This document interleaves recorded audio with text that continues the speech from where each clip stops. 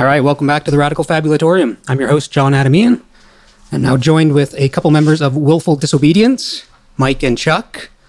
How's it going, guys? All right. Great, man. Yeah, just make sure that mic's right up to your face. Oh, okay. Yeah, there you go. I put it inside my mouth. Yeah, you can swallow it if you want. Okay. All right, so how's it going, guys? Yes. Pretty good? Yeah. Yeah. Yeah, cool. So you got a show coming up this Saturday at the Panic Room? Yeah.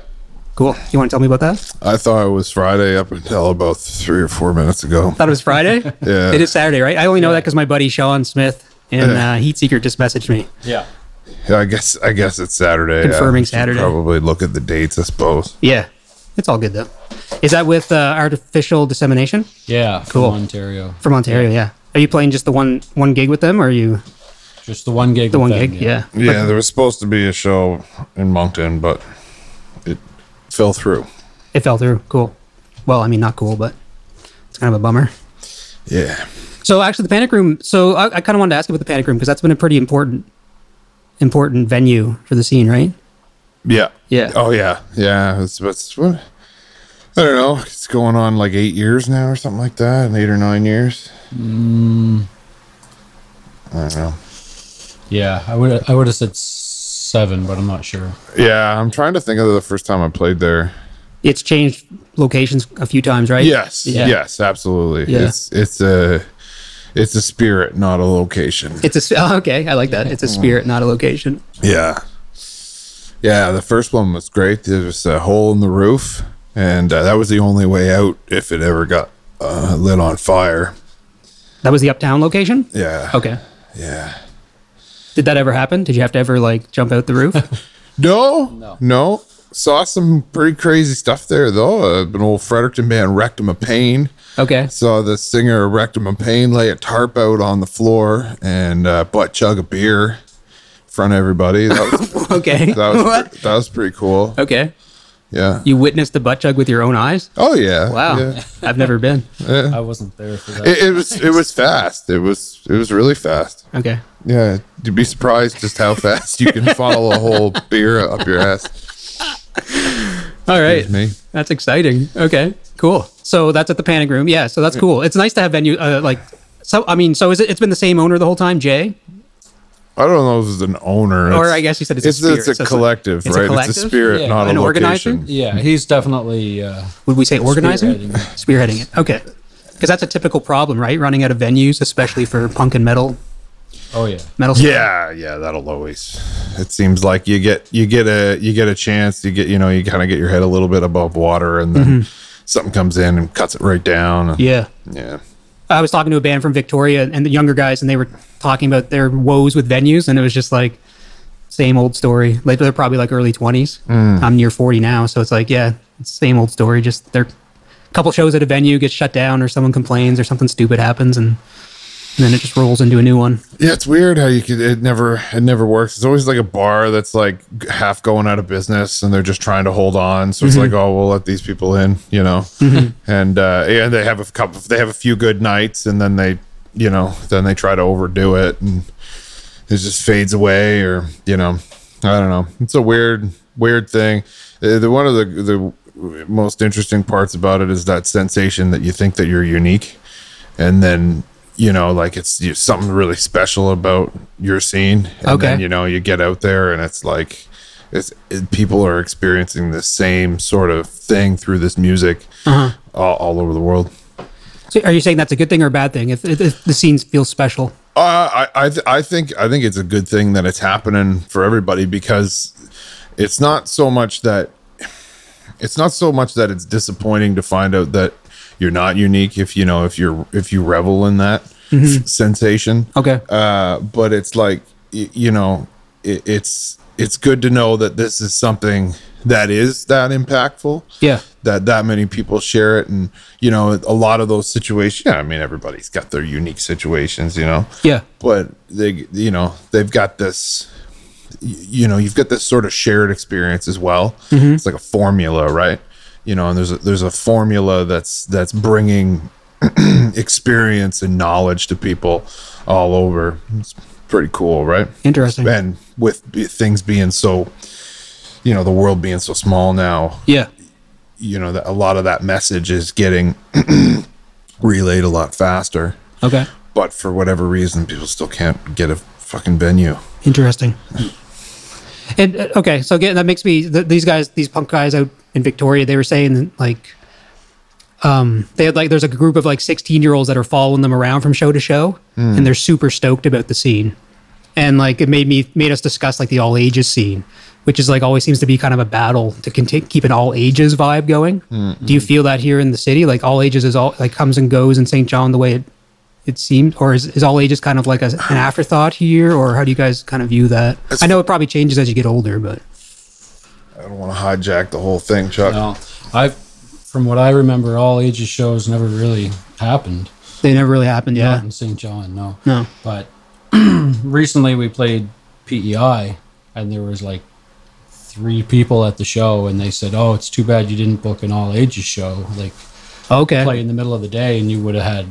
Yeah, I guess PEI is really all ages heavy. interesting. But they Yeah. want to do the matinee shows, or like Just more people are interested Yeah. in that, I Yeah. guess. More With the kids. younger crowd, they're not necessarily wanting to go out to the bars. yeah, Maybe that's what it is. it's understandable. It So the can't, bar we played in was like definitely a place that like maybe a sensitive young person would not feel terribly comfortable in. It was this sportsman's lounge, I mean, it was a casino and smoking room. Yeah, okay. Kind of deal, the dart hall, and I mean, if you've never been in a fist fight before, you might be a little nervous going in there and, yeah, drinking schooner and yeah. intimidated.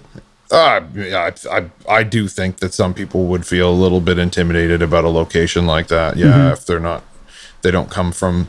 I think that one of the best things about about punk and hardcore and stuff nowadays is that it is a little more not sensitive, but not as aggressive as it was. I mean, the music still has a lot of aggression, and I think you'll see that swing around again, right? The cycles of different epochs of punk rock have happened enough times. I think they're third or fourth cycle of it.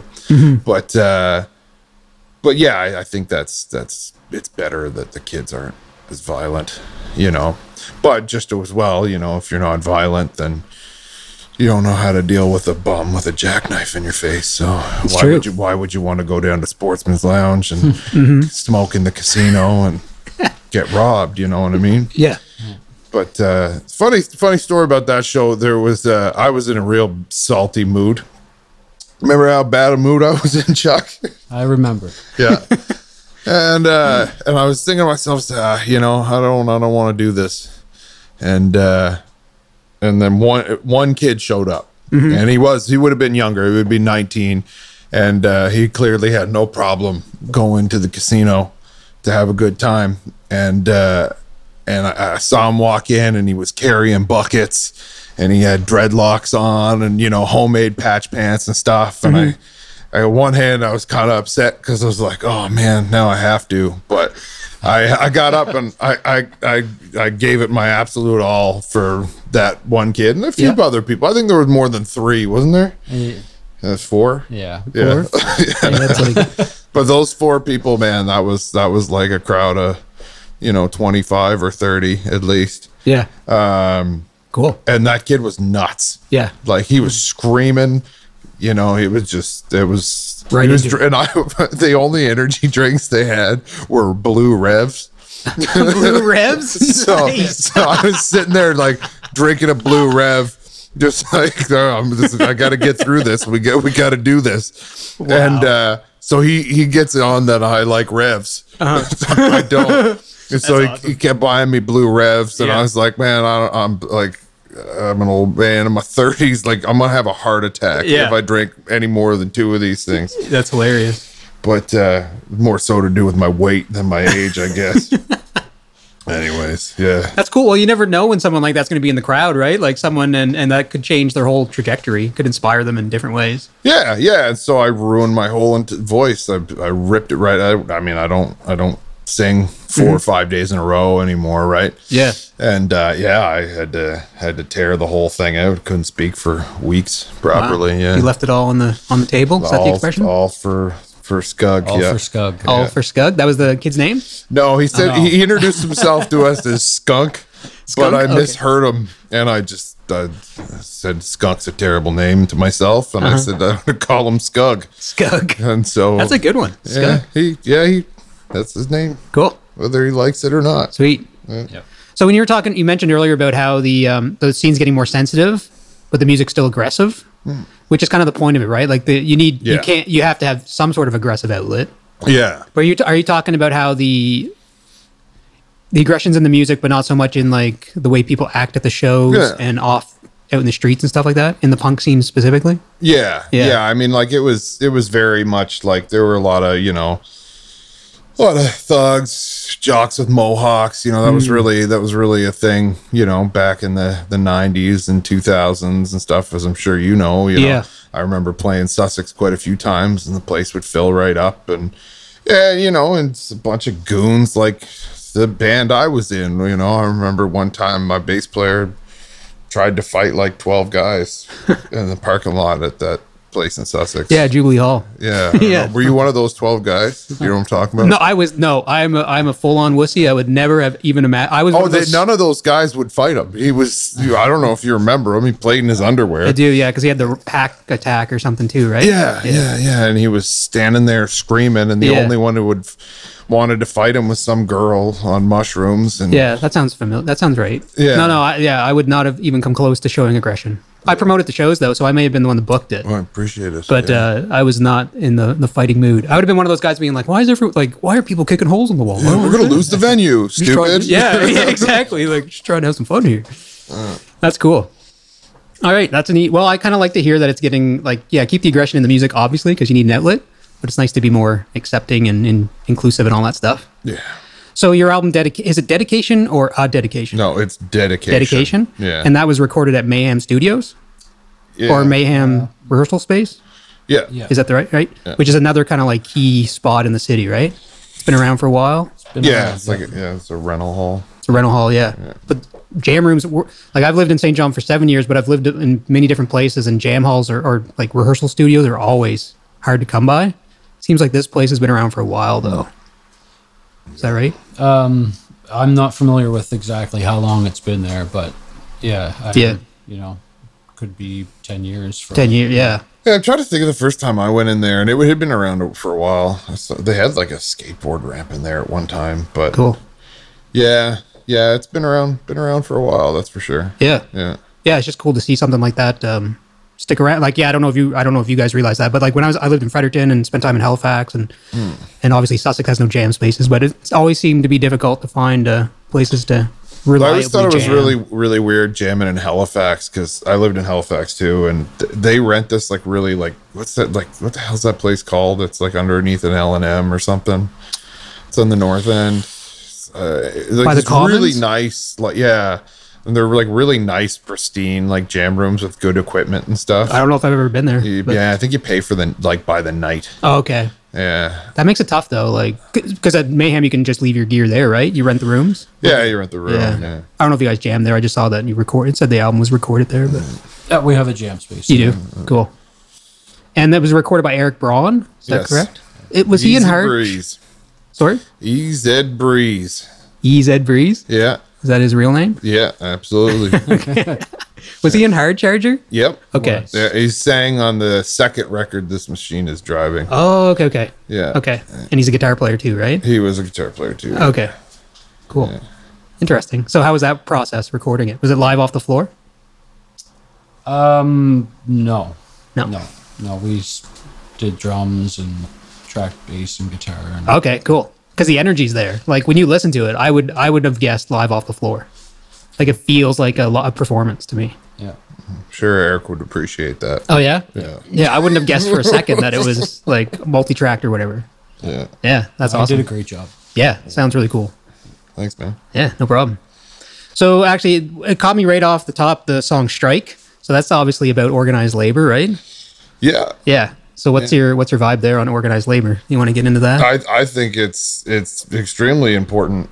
Every member of the band currently is a member of a labor union. Oh, cool. I think given the situation, with the way inflation and it's just the sort of state of of like the effects of the gig economy. Yeah. Okay. You know, companies exploiting, you know, and finding every workaround that they can within in labor laws that that people have kind of grown a little complacent to, you know, that strength that comes in, you know, collective bargaining, litigation in favor of workers, right? Like, you know, that's one thing that sometimes you don't know what to do or how to do it or what you can do, you know, and when you're in a union, you've got people who are like, well, no, they can't do that. Oh, really? I don't know. I just need to get a paycheck to feed my kids. Yeah. Right. And I think that that's one of the biggest things that I was thinking about this today because I wondered if you were going to ask me about that. I think there's a lot of distractions out there to keep people distracted from that conversation. From the from organizing? Yeah, there's a lot of various you know, political hot points, news things, you know, things to sort of fascinate people's emotions, to distract them from real cut and dry, you know, bread and butter, if you will, situations like working and earning a living and, you know, trying to have a democracy in a society where, you know, people are treated equally, or albeit, you know, somewhat fairly. And I think a lot of people get bogged down talking about, you know, talking about things that matter to them, and that's fair, you know, but they don't matter to everybody, and you know, they're very polarizing. But I think if you ask most working people, who are the majority, that's the majority, how they feel about paying their rent, they're going to tell you pretty quick, right? Yeah. So and the more people can see solutions for that, and then solutions are provided for them, the better things can go, right? But it's also a little scary, so, you know, buckle up. Yeah. When you say scary, do you mean like it's scary to like stand up to an employer, or like what do you mean? And the effects that it, like, to take that to the farthest levels, right? Like that, you know, I mean, if you look at history and the history of organized labor and, you know, what it took to get there, and you know, it was some scary stuff, right? You know, but you know, hey, kids shouldn't work. You know what I mean? Like, especially in dangerous things like coal mines, right? Yeah. You know, and you know, and that took some fighting. Yeah. Right. Well, some of the headlines make it seem like south of the border, it's going backwards. They're talking about 14-year-olds being allowed to work in manufacturing facilities now. There you go. In certain states. Right. There, I did a little project. I went back to school, and I did a little project when I was in school studying, and I investigated the trends of the disparity between income between the rich and the poor. And the smallest the gap had ever been was at peak union membership. That was in that time between the 50s and 70s. And the time that it started to immediately and quickly and exponentially separate was around when Ronald Reagan, just to, you know, be a punk band for a second, and when Ronald Reagan fired all the air traffic controllers and brought in trickle-down economics. And so it's been getting wider and wider and wider and wider ever since. Yeah. And it's pretty much undeniable at this point. I mean, you know, the billionaires and 3 jobs and you still live in your car, you know, it's outrageous. Yeah. And everyone's feeling it at the grocery stores nowadays. You can't hide that fact that when you go in and a loaf of bread's $6 when it used to be $3. I mean, you can't even hide that at all. No. And you try to tell me, it's because we're making better pharmaceutical profits, right? It's like everybody's got the best excuse in the world, and it was to blame COVID. Yeah. And so, you know, now I got to charge you an extra $20 because, you know, the truck couldn't get here in time. Well, that excuse works so many times, and now you just lock it in Yeah. And that's what's happened. You just get used to and who do you think tells you to try to make more money? Yeah. Right? And it's always, it just cream rises to the top. Yeah. Yeah, it seems like a vicious cycle. But do you think there's anything that organized labor could be doing better to promote themselves, or is there anything that could be? So I used to be in the union at the pulp mill. I don't work there anymore, but I was in the Unifor union there. And and that was my first union experience. So it's kind of like what you said, like you learn about, wait, they aren't allowed to do this, or like there's someone there to support you. But at the same time, there's all those cliche things that people have to say against unions. Like, is there any way that the union could get out in front and promote it? I mean, different ways? union busting's been around for a really long time. Yeah. Right? A real long time. And it's very easy to play on people's emotions and pander to their integrity, right? If I tell you that you're a hard worker, you're better than somebody else, right? I mean, that's the whole premise on a lot of really bad stuff, right? And so it's a hard narrative to get in front of. Unfortunately, I think it's one of those things that's just, for a lot of people, it's just got to be as bad as possible first. Like it's kind of that rock bottom situation. You got to hit rock bottom before you really want to make a difference or change. Yeah. I have to be honest. Sometimes I feel like that's where that's where things are headed. It's not. Yeah. You don't think it is? No. You think things are good? I mean, no, I don't think things are good. Things are better for me than they've been, so maybe I got rose-colored glasses, and it's bad for a lot of people. It's really bad, but it's not as bad as it can get. Yeah. Yeah. Cool. Yeah. That's good. Well, no, not really. Well, I mean, it's because it's still going there. It's still, yeah. It seems like we're on a collision course, I guess, is what it feels like. But feels like it. Yeah. So, okay, that's interesting. Have you guys ever been involved in a strike? Has that ever happened in your life? No. Probably, hopefully not, because that wouldn't be a good time. No. I mean, it's but it's got to be done. Like, I mean, I think back, a couple of years ago, some good friends, the healthcare workers were out there striking. You know what I mean, and laying it down, and There's a lot of precedents that need to be set right now with the way technology is changing. The what's happening down south and Hollywood, and there's a lot of tricky stuff there that really needs to get hashed out. And that's the heart of media, right? So those people are there working on it, and I think you'll see some really good stuff come out of that. Yeah, I think that that strike that they're having in Hollywood is way more impactful than maybe some people will give it credit for. And I mean, there's so much media out there to, keep you brainwashed, that you might not necessarily pay attention to it, but my childhood crush, Fran Drescher, is out there, she's crushing it. So hopefully they get some good wins down there. Yeah. Yeah, it'd be a nice win because there's obviously big money in that industry, so that could set a precedent. Well, it also is like it's where every information comes from, right? I mean, the baseline of how most people think about what's around them and themselves comes from what media they consume, right? Kind of talking about like punk scenes and stuff, right? Yeah. Interesting. So, okay, let's switch it up for a second here. How have you seen the scene change, really? Like, because you've been in the scene now for what, 15? Do you want me to age you at all, or 15, 20 years? Yeah, a little more than that for me. Yeah. Have you noticed any, like, obviously every scene ebbs and flows, but have you noticed any, like, defining changes?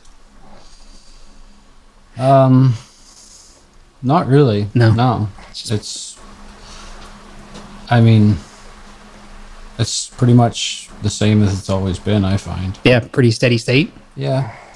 I mean, you can go to a punk rock show and have a good time. Doesn't matter. There's many different crowds, really. Yeah. If you think about it, but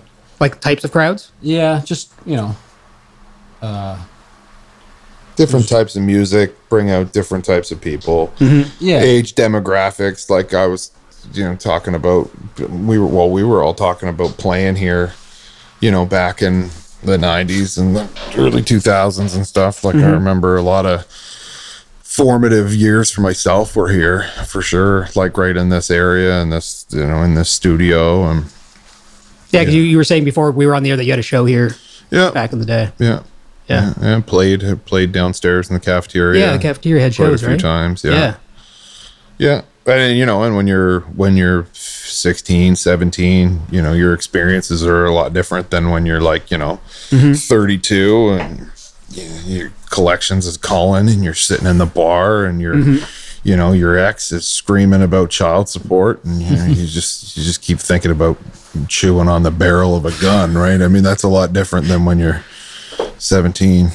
Yeah, thinking about candy and women. Yeah. More so candy. The big wide open road, Yeah, okay. That's interesting. What about with bands coming through town? So you got a couple shows coming up. We mentioned the Artificial Dissemination, but then the Ripcords as well. Yeah. And do you notice, like, do the touring acts, the out-of-town bands ebb and flow? Have you noticed any trends there? Like, are they... I know they all keep getting older. They keep coming back. Yeah, they did. Some of them do. Some of them still come back. Some of them never play again. Now you're saying you don't see many younger touring bands? Is that kind of what you're getting at? No, that's not true. So there's new fresh faces all the time. You get a lot of like, you get a lot of like mainstays. Like we're gonna play with Bomb Squad here. 3 weeks, Chuck? Is that when that show is? Yeah, 2 or 3 weeks. Yeah. So that's at the Pentagram 2. It's Bomb Squad and a band called Motherfuckers from Calgary. Okay. And Bomb Squad's from Ottawa. And like Matt, the bass player, I don't even know what he's playing in Bomb Squad, but he played in Ripcords, Whiskey Shits, a handful of other bands through the years, right? Mm-hmm. And so he's kind of like a Canadian punk rock staple. Cool. Right. And he's got, I think his drummer is there and from Alcohol Fueled, like a lot of, he's in Siggy and the Darts. There's a lot of these bands that just kind of change members throughout the years, just like they do down here, right? Mm-hmm. Like how I'm leaving this band after the next handful of shows, and Travis from Chainsaw Boogie, who I'm sure Chainsaw Boogie. I do, from being from Sussex. Yep. He's gonna take a crack at filling in. Cool. And he sings Butthole to Butthole. Yeah, it's a great tune. Yeah. So why are you leaving? Because I got 4 kids. Oh yeah. And I work a lot. Yep. And right now it's hard to keep up with. Yeah. Hard to keep up with everything. So I've been doing it for a really long time. So I kind of need I need a little scene break. Mm-hmm. You know what I mean? Yeah, because you never really took a break, eh? Because are you still in the Tasty Wangs? Or Tasty Wangs will never die. Never die, okay. Yeah. Currently, it's wouldn't say it's on life support, but maybe going through a little chemotherapy. Mm-hmm. I played in the Wangs for 13 years. Yeah. Slug Milk have been a part of that effort a little bit, not too much, but and then before that, All Gone Dead. So and I've had other little bands here and there in the mix of it, and always been really steady going to shows and playing shows and playing across the country. Yeah. I'm really excited to see Dan, the singer from Motherfuckers, and he's a great guy, right? Oh. And spending time up in Edmonton and hanging out with bands like Reefer Madness and Chips Ahoy and Ripperhead and cool. You lived out there, or you guys toured out there, or what? No, I lived out there. Oh, okay. Yeah, cool. Sometimes I just go. Yeah. Spend like 9 months out west. Yeah. A lot of the other 3 members of All Gone Dead ended up in Edmonton. So. Oh, really? Okay. Yeah. They're all out there. So you can have a little reunion when you're out there? Of sorts. What about you, Chuck? Have you been involved in the scene pretty much your whole go at it? Or like, have you born and raised in St. John kind of deal? I moved to St. John beginning of high school. Okay. And met Corey a couple other guys, and we started VD. VD, okay. Yeah. And that's so we pretty much, I guess we broke up. Not really broke up, just stopped playing shows. Kind of early 2000s. Took a break for a while. yeah. I think it was 2014. We re-recorded or played a handful of shows, I guess. Okay. And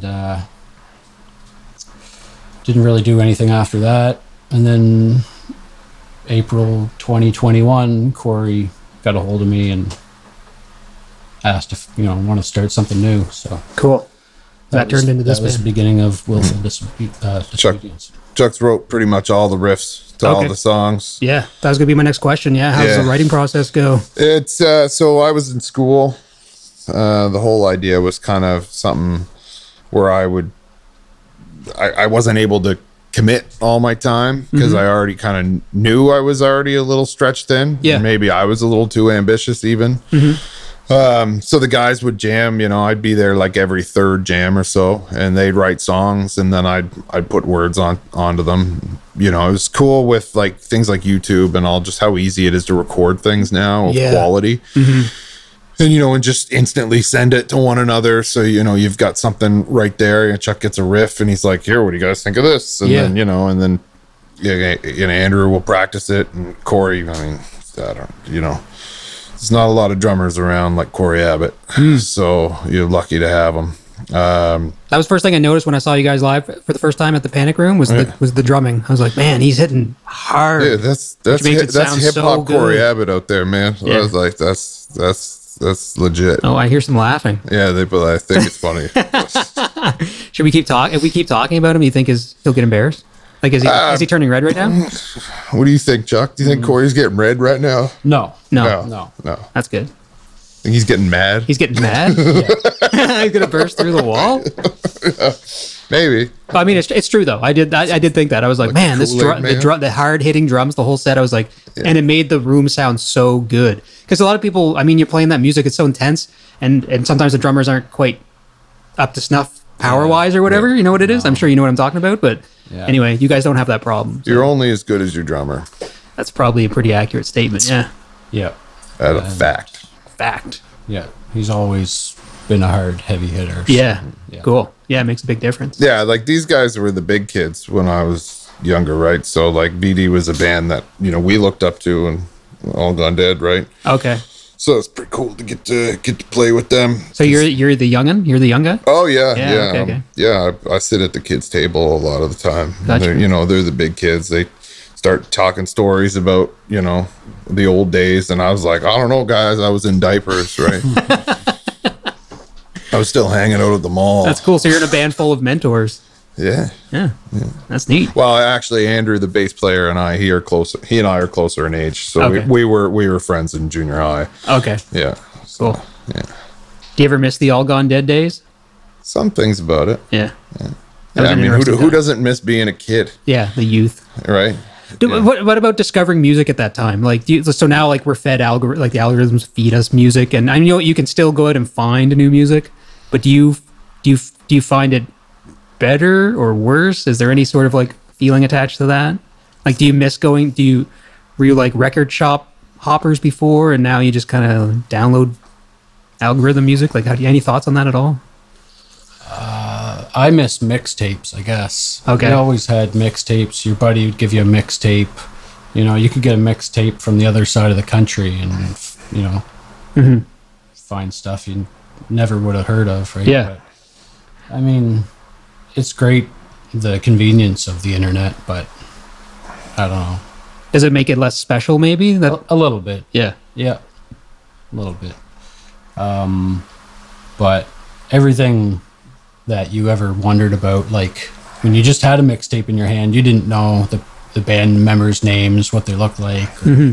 Not that any of that matters, but you just didn't have quite all the information Yeah. that the band, was putting out there, which you can easily get now. Yeah, so Well, I think it's true. I mean, a band was a mystery until you went and saw them live, and then sometimes the way they looked would change. Like you'd be like, "Wow, I would never have expected this band looked this way," or whatever. Or sometimes like you wouldn't even know they were in town. Like maybe you missed the show, and then you're like, "Oh shit!" You saw the poster after the fact. Whereas like nowadays, it's like slammed in your face all the time on Facebook, and like you're probably not going to miss the fact that a show's happening. One of the bands that we kind of like in the early stages of the band sort of vibed on was I'm confident that you put this tape in circulation, but there was a band called Dis Sucks, and talking about like a band that just like has that effective.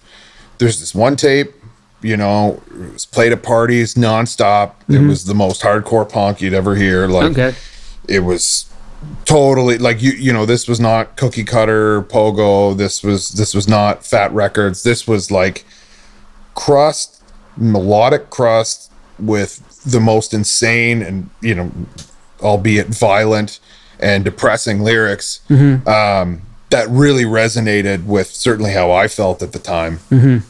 And it was like mystical, right? Like it was just this tape. You put that tape in, you press play, and it's like you don't know anything other than they're called Dis Sucks. Yeah.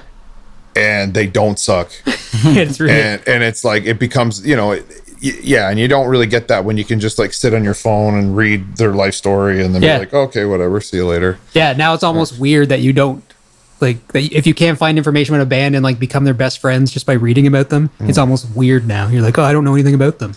Yeah. But back then, yeah, like a band might not even have a website. You just have the music, really. There was nothing else attached to it. Yeah, it just kind of trickled its way up from New England and made its way to New Brunswick, and sure enough, you know, we got a hold of it because we were into that stuff. That's interesting. Yeah, that's cool. But on the flip side, I guess now there's probably all kinds of bands you can discover now that you just never would have discovered without the algorithms. Yeah, and I think, you know, you can share in that sense of community, right? The community is so much smaller now because communication's so tight. Right? Cool. And that is cool. That is cool. Yeah. Helps people grow. Yeah, for sure. Do you write all the lyrics, or did you write the lyrics for this album, Mike? Some of the there's a couple lines in a few songs that, like, if I got stuck, you know, another one of the reasons I've got writer's block, and I just, you know, to break the dam is just really hard for me right now. Oh, okay. Yeah. You know, and sometimes Chuck would have lines that, you know, he would feel like something was resonating with him in the song, and then I just kind of take it and go with it. Sometimes it's just easier for me if you give me a title or an idea. Yep. Right. But to come up with the title or the idea in the first place is really hard. So, yeah, there's we play a couple covers, like you do an All Gone Dead cover, right? Yeah. Hard as Fuck is an All Gone Dead song. We tried recording it twice, and then both times it got deleted for some reason. Oh, like back in the day? Yeah. Okay. Yeah, and I mean, they had a band called MSA for a while at West, and they played it, but they played it slow as fuck. So I thought it would be good to bring back the kind of more original, speed it up, sort of vibe of it. Like really try to recreate what the song was, because I really remember it. Yeah. Okay. And then we play a Welfare Boys song. It's not on the record. I'm drinking on credit. You know, there's a couple just like little songs that I just have sort of there. Okay. I said I'd never, you know what? I said I'd never play a Tasty Wang song in the band. We played Big Boy. Look what happened. I'm out. Tasty Wang's knocked you out. Yeah. Your swan song. Is that what that's called? Swan song? Yeah, big swan song about eating too much.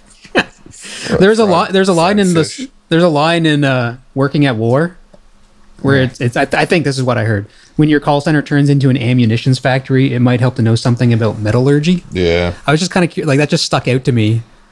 Is there like is that like it's kind of partly to do with me. Like I studied welding engineering in school. Okay, cool. So I studied metallurgy. Did you used to work at call centers?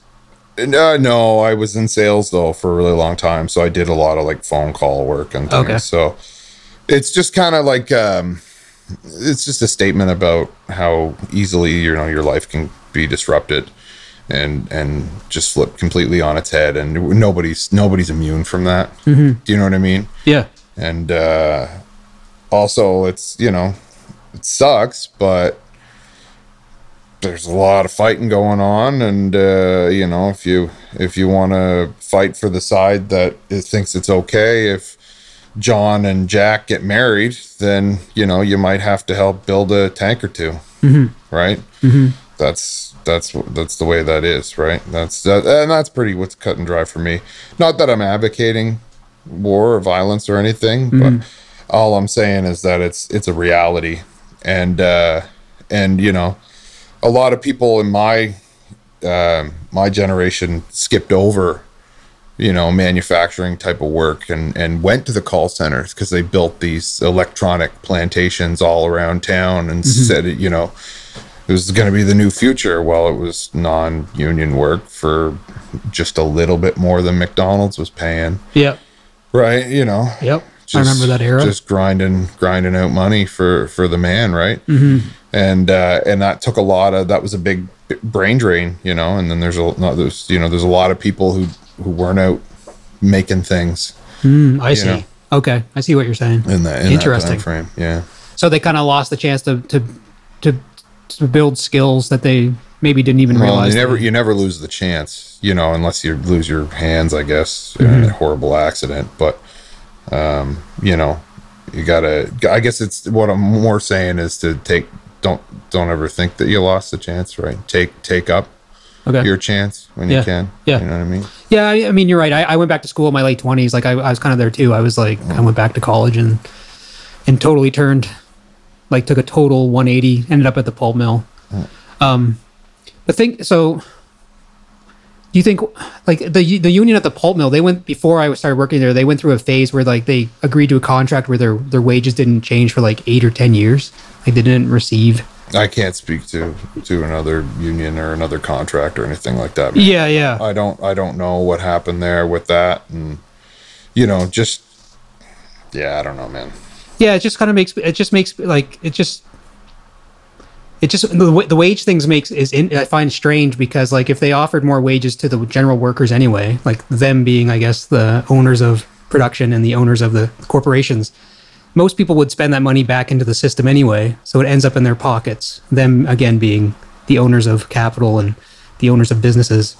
Do you think that money just ends up in their pockets anyway, so why not give the workers more money? Well, there is, if some people have too much money, then they'll spend more money on things. I mean, that there is other factors that, you know, create inflation, right? But yeah, I know people. It's when those things happen that it's especially important that people be treated and paid fairly. When like inflation happens, or when things like that happen. Yeah, exactly. You know, that's why it's so important to you know, fight in those times, especially.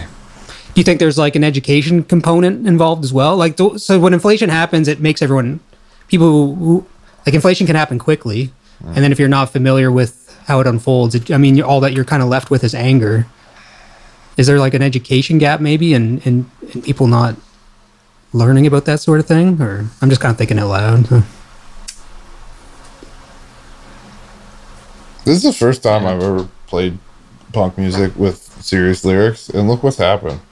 You know, I mostly just used to sing about my genitals, right? Am I putting you on the spot? Am I grilling you? We can talk about beer and, you know, Scooter. Yeah. I just get concerned when people like end up just being like, some people are just literally left with anger, and it's hard to move forward when people just end up angry. Yeah, well, it's just hard to move forward when you're mad. Yeah, that's true. Yeah, we don't have to get too deep into it. I was just curious. Yeah, no, that's fair. Cool. All right, so you got any other shows coming up this fall? That I know Corey gave me some posters. So, or plans for new songs. Those three songs, or three shows. Yeah. No, I mean Travis is writing stuff right now. That's coming down the pipe. They got a big upgrade too. I saw when they played after the Ripcords at the Punk Fest in Fredericton this summer. I don't know if you were there for that. No, I wasn't. But it was phenomenal. They were just. It was. I've seen a lot of big bands. Like I've seen Flag You know, like I've seen, I can't even think of all the bands that I've seen over the years. Like big bands. You know, I used to go to Rockfest every year. Chainsaw played that show that night. Okay. And they were top tier. Awesome. Like, you know, first class, A1. Like and I've seen them many times. Yeah. Right. I mean, the Wangs and Chainsaw played every other month together. So, and this was just, it was electric. Nothing like it. So it's pretty cool that he's agreed to give that a shot. Sweet. Yeah. And are you guys working on new tunes with Travis now, Chuck, or is there any writing going on? There is. Yeah. We've got a few songs that we're in process of writing, and then so now Travis is just gonna take a stab at those, I guess. And cool. Yeah, I'm excited because, you know, Travis just brings a certain energy. Yep. And, you know, that might inspire us differently or whatever, right? Yeah. He's got a unique vocal style too. Like the tone of his voice is pretty interesting. Yep. Yeah. Yeah. So, cool. Think you'll record it same spot? Probably not. No. Cool. Yeah. They're gonna step it up. Do something. Step it up. Yeah. Who knows where though, man? We don't. Yeah. Nothing's written. Yeah. You know what I mean? Yeah.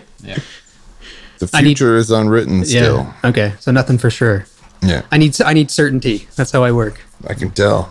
Yeah. No. This is all pretty new, so. Yeah. Yeah. I just dropped the bomb like a week ago. Oh, okay. Yeah. Ooh, this is a scoop for the listeners. Yeah. Wasn't even sure if I was gonna bring it up, but thought I It's should. out there now. Yeah, it's up there now. Out in space now. Yeah. For the aliens to listen to. Yeah, like they give a shit. Yeah. Well, if they need water, they might give a shit. Yeah. They might come to Earth if they need some water. What's that noise? Is that the crinkling sound of tinfoil? Man, I was digging through some old boxes of some camping gear, and they had like you remember when Superstore used to do the yellow with like the like spray paint style letters on it for their like no name branding? Yeah, I found a roll of tinfoil with that package the other day. For constructing tinfoil hats? Is that what you're getting at? Absolutely. What else do you use tinfoil for? I don't know. This whole roof's, we're layered. Did you layer the ceiling above the drop ceiling with tinfoil? Yeah, first thing I did when I started in here. Yeah, great. Keep the government out of my head. I'm proud of you. I don't think anyone's ever said that to me. That explains a lot, doesn't it? All right, let's play some songs maybe. I guess it's 8:52. I can't believe it's almost been an hour. That's pretty amazing.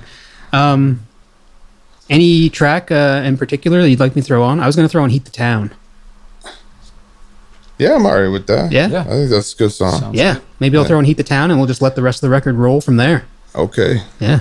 Cool. Sweet, and that'll get us to 9 o'clock. Right. So check you guys out this Saturday, Panic Room. Let's run through the plugs. Panic Room Saturday, Yeah. August 26th. Yeah. Panic Room. Oh, yeah, good. Yeah, get those posters I got the posters out. right here. Thanks. So we got Panic Room coming up August 26th with Heat Seeker from Fredericton and Artificial Dissemination. I actually don't know where they're from. They're from Toronto. From Toronto? Okay. Then we got November 3rd. Also at the Panic Room with the Ripcords, the follow-ups, $20. That'll be good, eh? $20. $20, 25 at the door. Pay up. Pay up. It's worth it. Oh, September 9th. All right, Panic Room again. Bomb Squad. That's the name of the band? Yeah. Motherfuckers? Yeah. You're not swearing on the radio. You're stating a name. I'm stating a name. That's a proper name. Yep. Sweet. All right. So everyone go check those out. And right now I'm going to throw on Heat the Town by Willful Disobedience. Thanks a lot for coming in, guys. No sweat, man. Hopefully it wasn't too much of a grind. That's all right. All right. It was a grind. All right, here we go. Heat the Town. Enjoy, everyone. Have a good night. Thanks for listening to the Radical Fabulous.